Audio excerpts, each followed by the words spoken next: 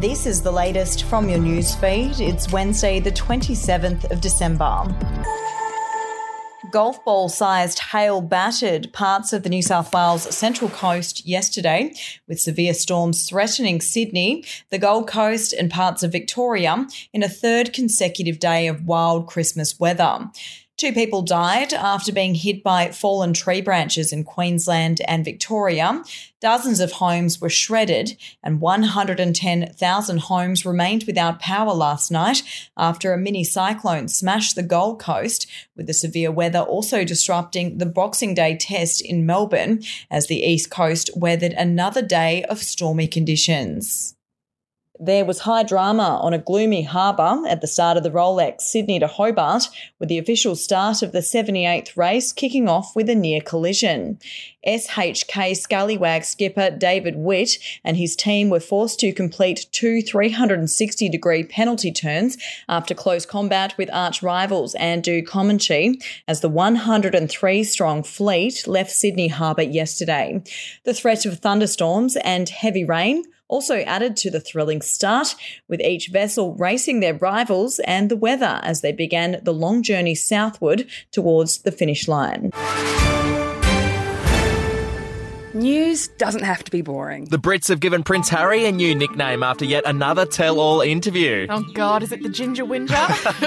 Let the team at news.com.au get you up to speed each day with their podcast, From the Newsroom. A couple were busted joining the Mile High Club. Well, I guess they can't fly Virgin anymore. Politics, sport, red carpets, royals. Get all the goss in just a few minutes. Follow From the Newsroom wherever you get your podcast from. To Victoria now, where an area 24 times the size of Docklands will be put under state control to allow high-rise development as part of the first stage of the suburban rail loop project. The Allen government is set to rezone huge areas of Melbourne to increase density around the stations of its $35 billion SRL East between Cheltenham and Box Hill. And Thunderbirds legend Emily Beaton is flying high in her new role as summer weekend weather presenter for 7 News Adelaide.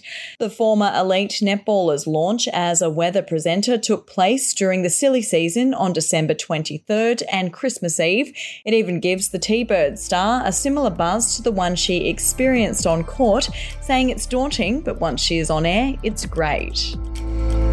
Australian history is full of colourful but forgotten characters, from alleyway gangsters to Cold War spies and eccentric entrepreneurs. There are hundreds of incredible stories of adventurous Aussies that never make it into our history books. Each week I talk to some of the country's greatest history authors, sleuths and yarn spinners to uncover the untold stories of some of our most interesting and offbeat ancestors. The show, in black and white, can be found wherever you get your podcasts.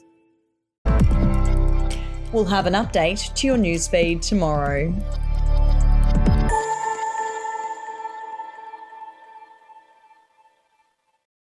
Are you ready to get an inside look at crime from someone who has investigated some of Australia's worst crimes? It was like Aladdin's Cave. The luminol found bloodied footprints and bloodied handprints on a wall, so it's just like a horror movie. Former homicide detective Gary Jubilant sits down with cops, crims, addicts, victims, small-time cheats, and big-town lawyers as they tell their incredible stories. My house got raided. Next thing you know, I got bail refused. Next thing you know, I'm on a truck to Parklea Prison. Listen to I Catch Killers early and ad-free on Crimex Plus on Apple Podcasts today or wherever you get your podcasts.